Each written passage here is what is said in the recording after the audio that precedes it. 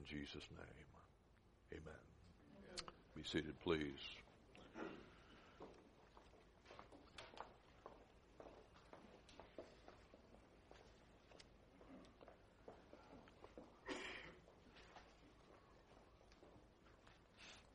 You know, hi George. Sometimes I wish we didn't, that we had live accompaniment, and then there are times like this morning, I left the live accompaniment. It was live recording on purpose on that last song. I first listened to it and I thought, I need to cut some of that out, and then I realized how there was a message of prayer and consecration involved there. And God let us be a generation that seeks the face of the God of Jacob. Luke chapter 14 in your Bible, if you would, please. Luke chapter 14. Talking about not just surviving, but thriving in this new year that we're in. We're in message number 2. The price of the Christian life. Last week we talked about the prosperity of the Christian life. Today I want to talk to you about the price of the Christian life. We watch our NFL teams when we can. What's with those Seahawks anyway, man? Here I'm about to adopt them as my team, and they let Green Bay beat them yesterday. Well, anyway, that's another story. We got division in the church already, I can see. Yeah. Well, the Cowboys will redeem things this afternoon, I'm sure.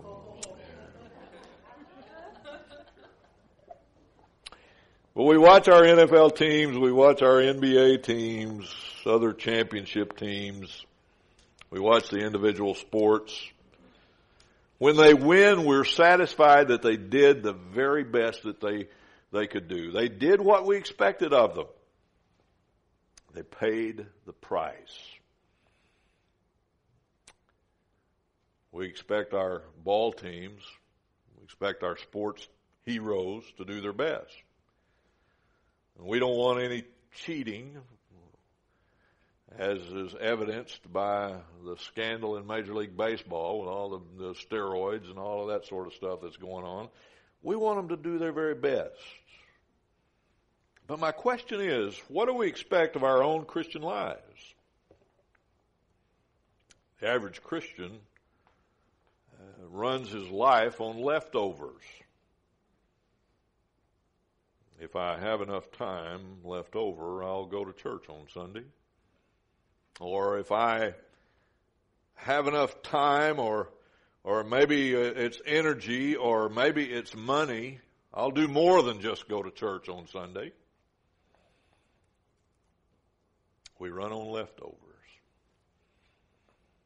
We look at the sports hero, whether it's the football player or the Olympic gold medalist, and we see someone who was willing to pay the price for success. And the question is, are we willing to pay the price for success as a believer? Or are we willing to settle for a Christian life that's run on leftovers? In our text today in Luke chapter 14, Jesus talks about some things that are needed to be successful in our Christian lives. I want to succeed in my Christian life, don't you? I want to be a successful believer. I don't want to just say I was a believer. I've preached a lot of funerals over the last 30 years, and boy, I've come so close to telling a lot of lies at those funerals. Because what are you going to say when you stand up before a group that are grieving over a poor relative that's passed away, and you didn't even know them? I'd get calls. I've gotten calls over the years from funeral homes that the family had no church connection. I got a call once from a funeral home that I had worked with in Amarillo, Texas, that young boy his girlfriend had dumped him. He was 17 years of age. He drove out to the edge of town and blew his brains out. I didn't know anything about the kid. I didn't know anything about the family. I didn't know anything about anybody. I was just a preacher asked to come in. And, man, you stand up there and you just don't say a word other than about the individual, other than he's in the hands of a merciful, loving God. And that's all you can say. I'll tell you something. When I'm laid out there and I'm through with that old body and you guys are memorializing me, I hope there's something that you can say about my life that really, he was a success in his Christian life. I don't care about being bragged on because he is a pastor or any of those other things. I don't want it to be bigger than life. I don't even want it to be a stretch of the truth or the imagination for someone to have to be able to stand up and say, this person lived for Christ. This person was a successful believer. And I would hope that's what you want as well. And I believe it is. You wouldn't be here this morning if it weren't. But we need to succeed in our Christian lives. We need to do the very best we can do. And the good news is when we do our very best, it's enough. For you see, our best is giving ourselves over to Him, to allow Him to live through us. Then we succeed every time. Guaranteed success. Luke chapter 14. Let's read the whole passage down to the 35th verse. Beginning with verse 25. Luke 14, verse 25 says, Now great multitudes went with him, speaking of Jesus, and he turned and said to them, If anyone comes to me and does not hate his father and mother, wife and children, brothers and sisters, yes, and his own life also, he cannot be my disciple. Whoever does not bear his cross and come after me cannot be my disciple. For which of you intending to build a tower does not sit down first and count the cost, whether he has enough to finish it? Lest after he has laid the foundation and is not able to finish, all who see it begin to mock him, saying, This man began to build and was not able to finish. Or what king, going to make war against another king, does not sit down first and consider whether he is able with 10,000 to meet him who comes against him with 20,000? Or else while the other is still a great way off, he sends a delegation and asks conditions of peace. So likewise, whoever of you does not forsake all that he has cannot be my disciple. Salt is good, but if the salt has lost its flavor, how shall it be seasoned? It is neither fit for the land nor for the dunghill, but men throw it out. He who has ears to hear, let him hear. This is probably some of the most difficult of Scripture to get a grasp on if you are just a casual Bible reader and you don't really study the rest of Scripture. Jesus tells how to be a successful believer in this passage. There's another place in Matthew chapter 5, he says that as believers, we are the salt of the earth. Boy, aren't you glad for salt? I just stop and think about it. I eat too much of it, but man, salt just gives food a flavor. Sometimes I love mashed potatoes, but they are barf without salt. I mean, they're just blah. You put a little salt and pepper on them. They come to life. You know what I'm talking about. As believers, we are to be the salt of the earth. We are to be an agent for change that is good, to give value. Jesus said if salt's lost its flavor, it's not any good for anything. Period. And sometimes we, as believers, if we have lost our flavor as the salt of the earth, we're not much good to Him. In other words, we're not succeeding in our Christian lives. Well, He tells us how to succeed. And I'll tell you, this is a very convicting message that Jesus delivers here. He tells us the first thing, he talks about 4 different things in this passage, and we'll look at these verses together. And he gives us 4 different things that are involved in succeeding as a believer. How to succeed. It is a how-to on succeeding as a believer. The first thing he talks about is in verse 26, and that is he talks about a commitment. A commitment. Verse 26 again, if anyone comes to me and does not hate his father and mother, wife and children, brothers and sisters, yes, in his own life also, he cannot be my disciple. Man, that sounds like so much contradiction that we cannot even handle that, can we? I mean, you know, I thought we were to honor our father and mother. I thought we were to love other people. Jesus is not telling, let's just get this out of the way to begin with. He's not contradicting Scripture here. He's not telling you that you need to hate your parents, or that you need to hate your wife or your husband or your kids, or even yourself for that matter. But what he's doing is he's using this as a very graphic illustration of the fact that if you are not willing to forsake everything that is dear to you for Him, you can't be His disciple. Key word, willing. You have to be willing. He's talking about a commitment here. Speaking about the willingness that we have.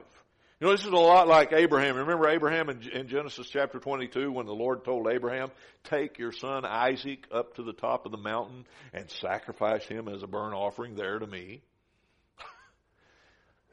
Doesn't sound like something God would be too pleased with, human sacrifice. I mean, He's already condemned the Amorites who were guilty of sacrificing to the god Molech. I mean, they literally sacrificed their children as living sacrifices.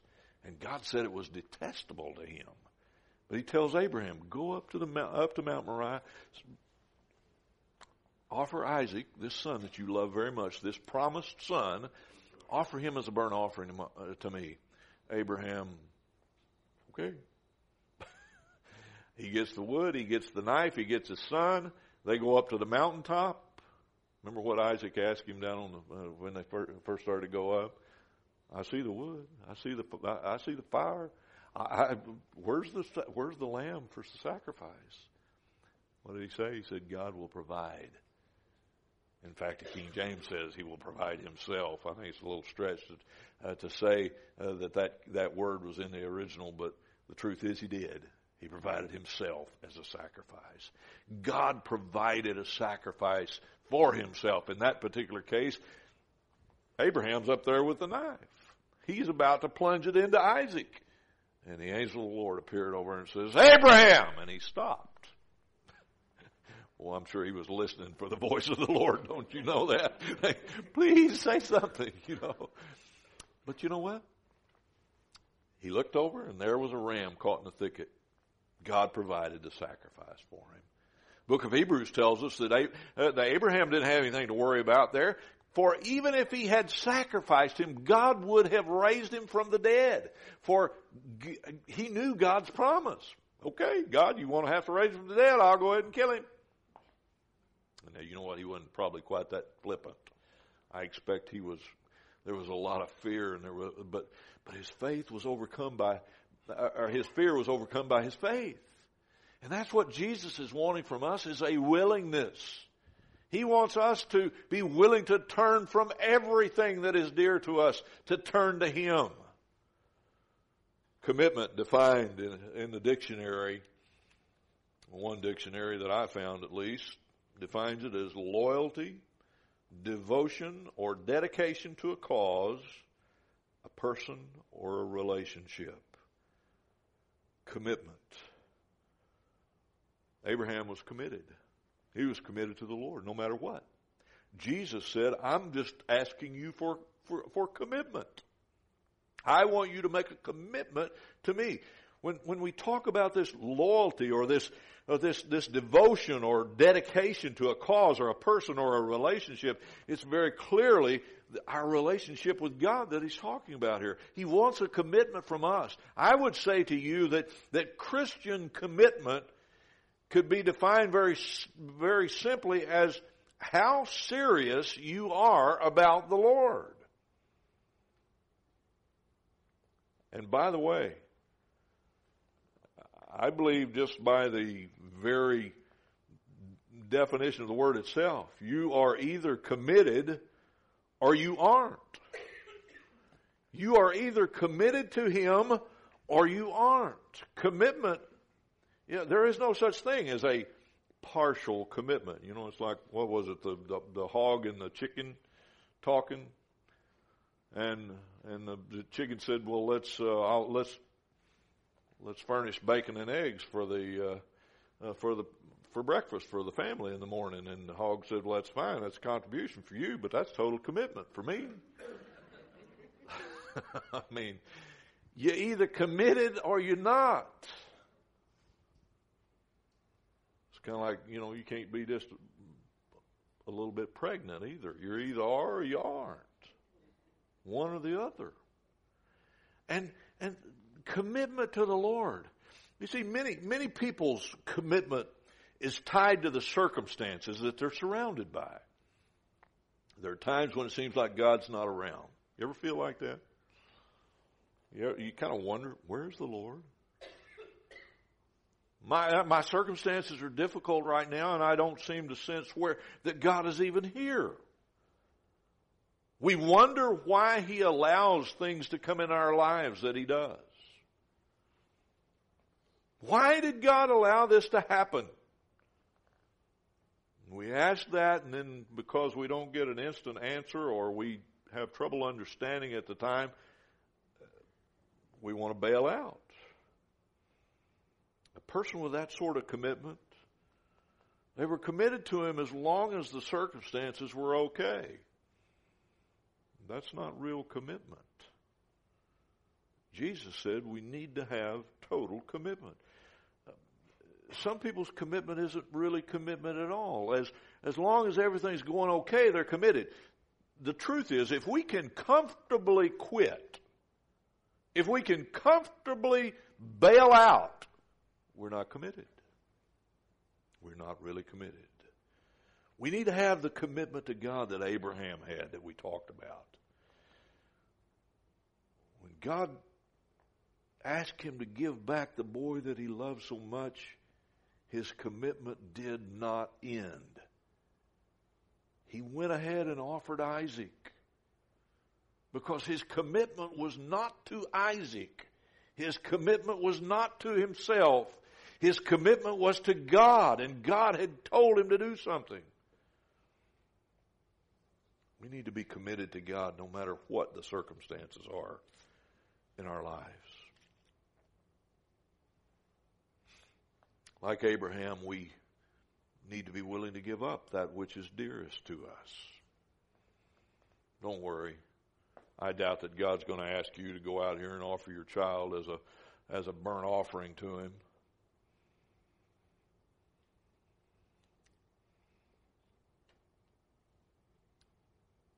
Truth is, He knows what is dearest to most of us. It's not our children, it's not our money, it's not our jobs, it's ourselves. It's just self. You know, the biggest problem with sin in this world is all bound up in one word: selfishness. You just think of the sin and you just kind of stop and think about it, and it's all kind of bound up in what selfishness has resulted in. Doesn't matter what kind of sin we're talking about. All comes right back to the point where someone has been selfish. What God wants is the dearest thing to us, and And like I said, that's generally us. What He wants is us. He wants you. He wants all of you. He doesn't want you on Sunday. He doesn't want you on Tuesday, Wednesday, or Thursday, whichever day you choose to become a part of a small group. Yeah, He wants you to be here on Sunday, and He wants you to be in those small groups, but let me tell you when He wants you. He wants you every day of the week, 24/7. For He loves you with all of His heart. He wants a relationship where you can spend time together and you can draw from Him and He can enjoy the blessings of your love as well. He wants your commitment. Jesus talked about a second thing in verse 27, talking about what the price of the Christian life is. It begins with a commitment. Secondly, he talked about a cross in verse 27. He said, "Whoever does not bear his cross and come after me cannot be my disciple." Whoever does not bear his cross and come after me cannot be my disciple. When we talk about the cross, I'd like to say something to you this morning. Jesus did not want to suffer on the cross. He didn't look forward to that at all. In fact, you read in Matthew chapter 26 where He was praying in the Garden of Gethsemane. The Bible says He was in there was such a burden upon Him about this whole issue of having to go and to suffer and to die that He literally sweated blood. You say, "I'm not sure that can happen." Well, you can talk to anybody in medicine, they can tell you that it will, and it can. He was in such turmoil. He didn't want to go to the cross, but He was willing to do what His Father had ordained for Him. The cross was a place of sacrifice. A place of sacrifice. To sacrifice means self-denial. Jesus put it this way in chapter 9 of Luke, verse 23. He said, "If anyone desires to come after me, let him deny himself, take up his cross daily, and follow me." We have a cross to take up. Yes, we do. You see, as I said, the cross is a place of sacrifice. And sacrifice means self-denial. Let him deny himself and take up his cross daily and follow me. We've got to be willing to give up something to serve God. Now, I know that's not real popular preaching. You don't hear that in the seeker-sensitive churches today. And I'm not here to bash churches by any means, but there's one pastor who's been a great leader in the seeker-sensitive movement, probably the founder of it, if truth were known, has recently come forward and said, "We've built huge congregations. They're about an inch deep. Nobody's growing in the Lord." And he said, "We made a mistake because we didn't draw people to commitment to Christ Himself." People are enjoying the church services where we sing and we worship together and we do all of this and we fellowship together, but nobody's growing.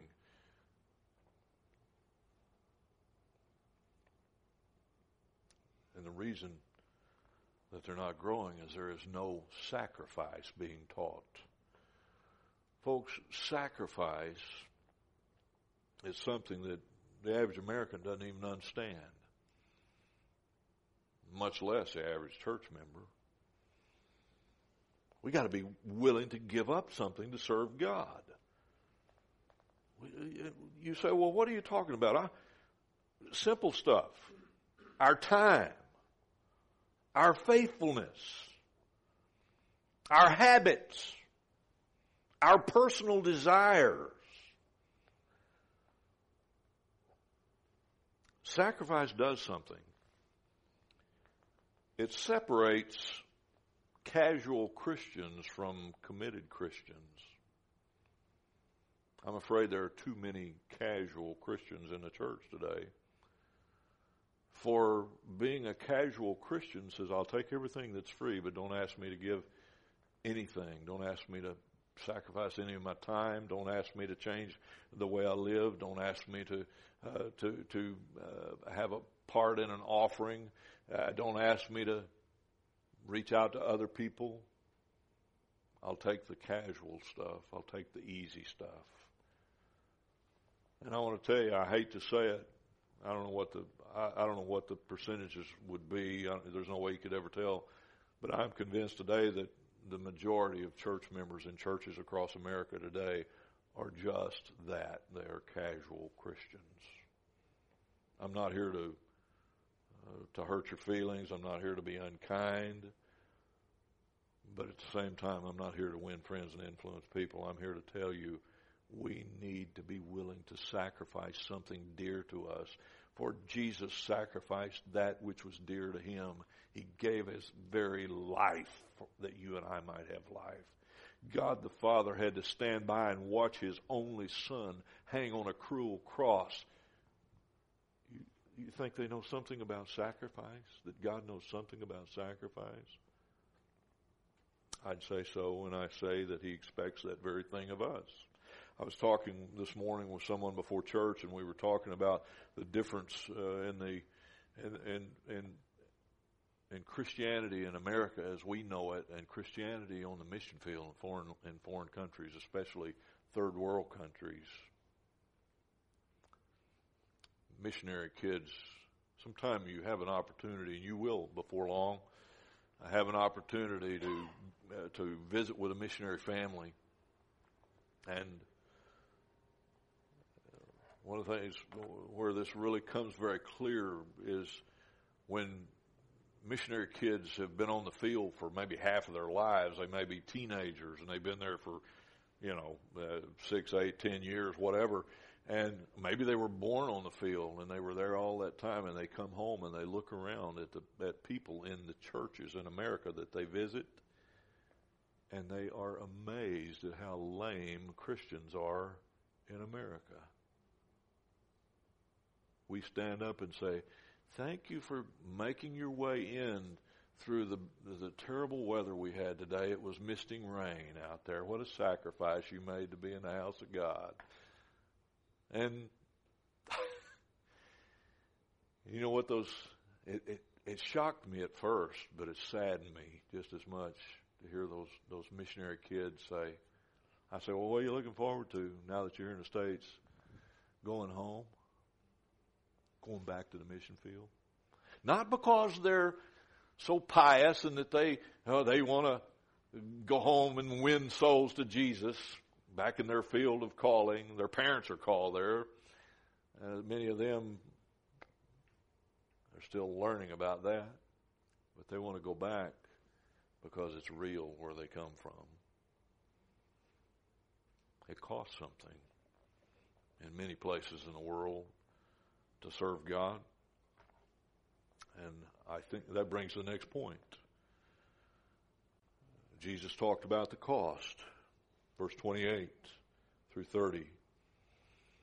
Which of you intending to build a tower does not sit down first and count the cost, whether he has enough to finish it? The cost is more than just laying a foundation. Some believers lay the foundation by getting saved, but they never build the tower. They talk about building the tower, but they never really build it. When the world looks at that type of Christian, Jesus said, they look at them as if they were a fool. They mock, he said.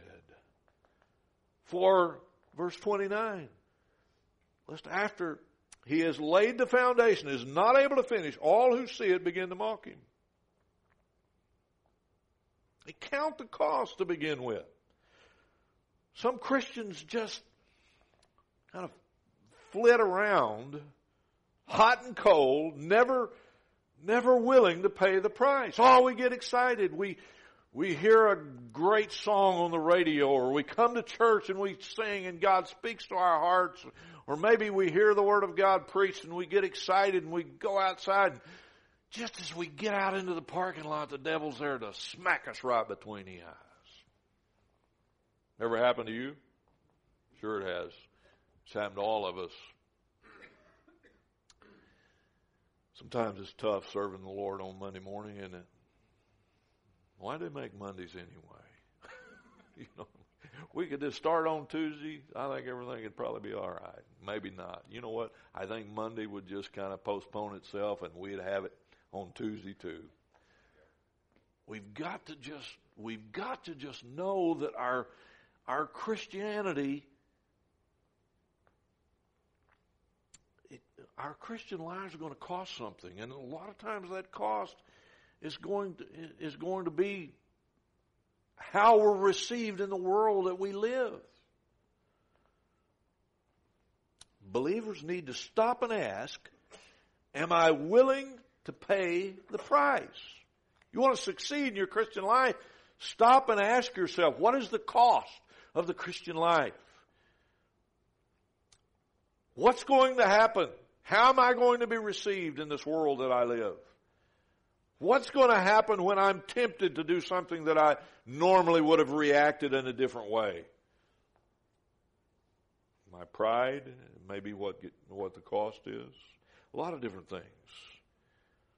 But once we start something, we need to finish it. Once we have laid the foundation, we need to follow through. You know what I've said many times, the most miserable people in the world are Christians who are out of the will of God. Christians who are not living for God. You'd think, well, I'm a Christian, I ought to be happy all the time. Nope. It's not the way it works. If you're a Christian, you're bound for heaven all the time. But some Christians, some believers are just having to tolerate life on earth because they are not in the will of God for their lives. It costs something to serve the Lord. We need to be willing to pay that price. This brings us to the fourth thing, talking about the price of the Christian life. Jesus talked about compromise. Talked about the salt that, down in verse 34 and 35, that has lost its flavor, that's no good anymore. It's become like everything that is around it. You see, Christians, the church, if you wish, if you want to put this in a little bit more, maybe not such a pointed thing, let's just say the church. But you know who the church is, don't you? That's us. The church is full of the world today because of one thing: compromise. Compromise. We compromise our commitment to Christ and to His principles. Now, we live in a world today that says we should be tolerant of others. We should be tolerant of everything. After all, we need to... And I'm going to tell you, there's a difference in being tolerant and standing for something that is right.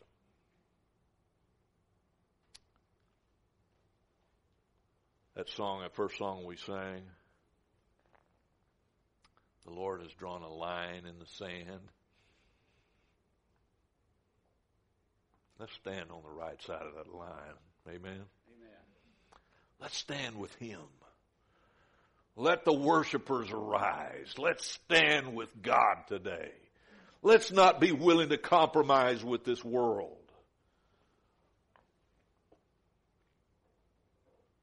We always suffer when we compromise with the world. We always do. Folks, I want to say something to you today. If something is right, if it was right 100 years ago, 200 years ago, 300 years ago, it's still right. Right is right.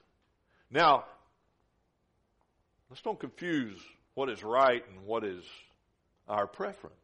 A lot of times we have things that we prefer, There are things that I prefer that I'm really not comfortable with.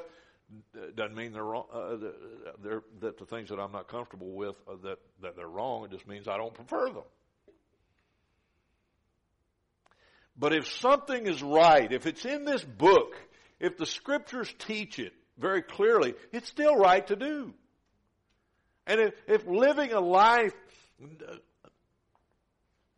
which is not compromised with this world, it says, I'm going to take a stand for Christ. By the way, that doesn't mean I'm going to be obnoxious for Jesus. Okay? Some Christians seem to think that that's what it means. And in fact, most people who aren't Christians think that that's what we are, because some of us are. It's sad. It really is. The world ought to see us as people who love them and care about them, not as people who are standing here with our 20-pound Bible wanting to beat them over the head with it to try to get them into the kingdom of God. They don't understand that. And certainly not looking down our long, pointy noses at them saying, I'm sure wish you was as good as me. It's a good thing they aren't good as most of us, because they wouldn't be as good as they are already. You see, the only thing that's different between us and them is the grace of God and the forgiveness that God has given us. Little bumper sticker, you've seen it. Christians aren't perfect, they're just forgiven. That's it. But we need to be willing to stand for what is right. What the Lord wants is Christians who are willing to pay the price, not willing to compromise with the world, with the devil, in no way.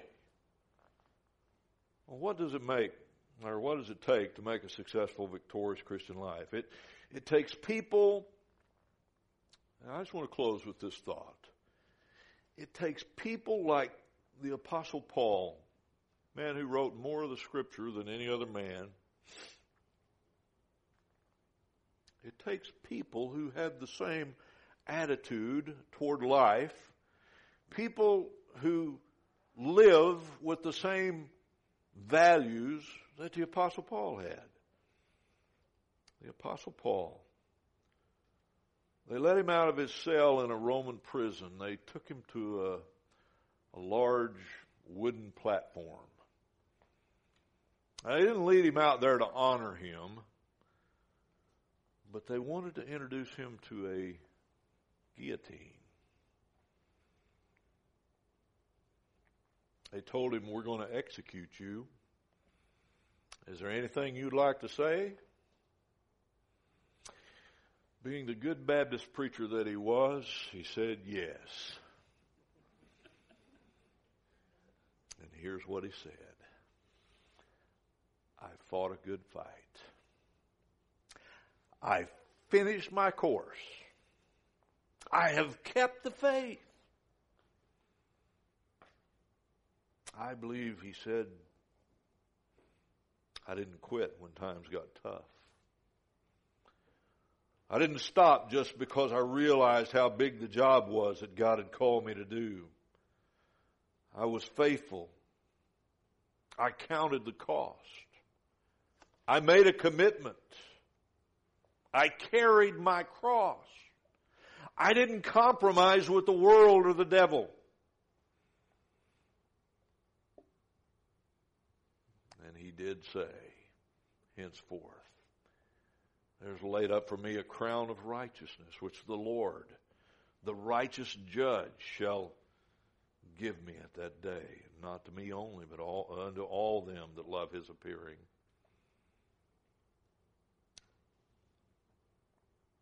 I hope someday to be able to repeat those words. And I hope that you can as well. But to be able to repeat the words of Paul, we're going to have to finish the course. Don't quit. We're going to have to keep the faith. Be faithful to what we're supposed to. And my question to you today is, where do you stand? Where do you stand? Don't worry about the person next to you or the person across the room or someone else in your family or that you work with. Think about you. I want us to stop this morning and look into our own hearts and say, where do I stand? Bow your heads with me, please. Are you willing to quit? Are you faithful? Are you willing to be where you're supposed to be? Are you guilty of compromising your Christian testimony because of the pressures and the lusts of this world? I guess the bottom line is this. I'm asking you, are you willing to pay the price to be a successful Christian?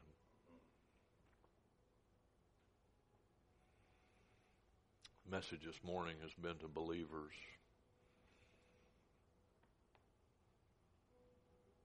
And let me just encourage you here this morning. If you found yourself low on the commitment scale as a believer,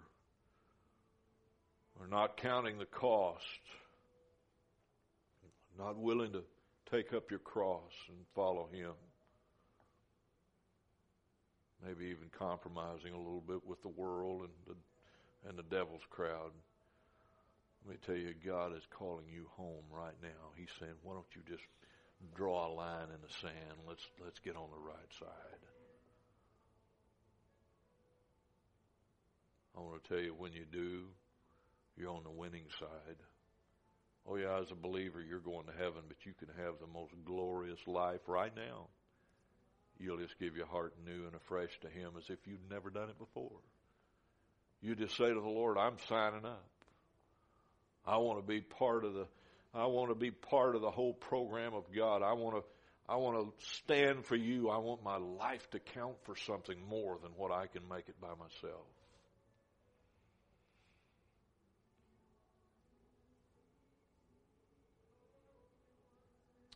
I don't know where you are in this whole scheme of things, but I just challenge you this morning. Pay the price to be a successful Christian.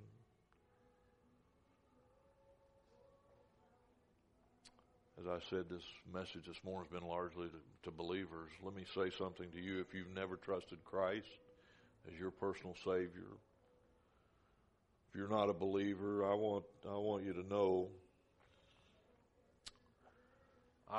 God would like to draw you to a commitment to something bigger and better than you have ever dreamed. Don't be satisfied to live your life as you can deliver it. You know, the amazing thing to me is we give ourselves to Him. He gives us back everything we've given Him plus some. Oh, it's a glorious thing. And not just blessings here on earth, but blessings for eternity. For, you see, Jesus is our only ticket to heaven. You can't live good enough to get there. You can't join the right church in order to get there. You can't give enough money that'll get you in there. There's one thing you can do. You can humble yourself before the Lord. You can admit to Him that you're a sinner, that you failed Him, and ask Him to forgive you and accept His Son, Jesus Christ, as your personal Savior. He'll save your soul and you'll be on your way. But it'll never happen until you do that. Our heads are bowed and our eyes are closed. Maybe there's someone here this morning who's never prayed truly to receive Christ as their Savior. I want to lead you in a very simple prayer. I'm going to ask you this morning if you'll just pray with me and pray silently from your heart to God's, and He'll hear it. But you pray this and make this prayer yours, and I promise you by the authority of the Scripture that you'll become God's child, and you'll be on your way to heaven, and you'll be on your way to victory in this life today. Just pray with me. Dear God, I confess to you that I'm a sinner, and I ask you to forgive me of my sin. I believe that Jesus Christ died on the cross to pay for my sin so I wouldn't have to. So I accept Him as my Savior, my substitute, the one who's saving me. And I invite him into my life. I give you my heart and I give you my life today. In his name I pray. Our heads are bowed and our eyes are closed. Some of us as believers this morning need to pray that God would help us to be willing to pay the price for that successful Christian life. Lord, this morning, I'm not asking for a show of hands, for I know, Lord, there's not a person in this room who does not need to raise their hand, including this pastor, to say, God, help me to pay the price that you've called me to pay, to take up my cross daily, to deny myself and to follow you. God, help me to do that. Help every individual here to do that we can be true disciples of Christ, for he has set the pattern for us. God, thank you for loving us so much the way you do. And thank you for allowing us to have the sweet victory of the Christian life because of you and no other reason. Our willingness to give up what is ours and your willingness to give back everything that we give you plus some. Lord, we praise you for that, and we love you, and we thank you for loving us. Now bless us as we prepare to go into this world this week. Help us, dear Father, to count for you, to step across that line that you've drawn in the sand, that we would be counted as believers for you. We'll give you glory for it all in Jesus' name. Amen.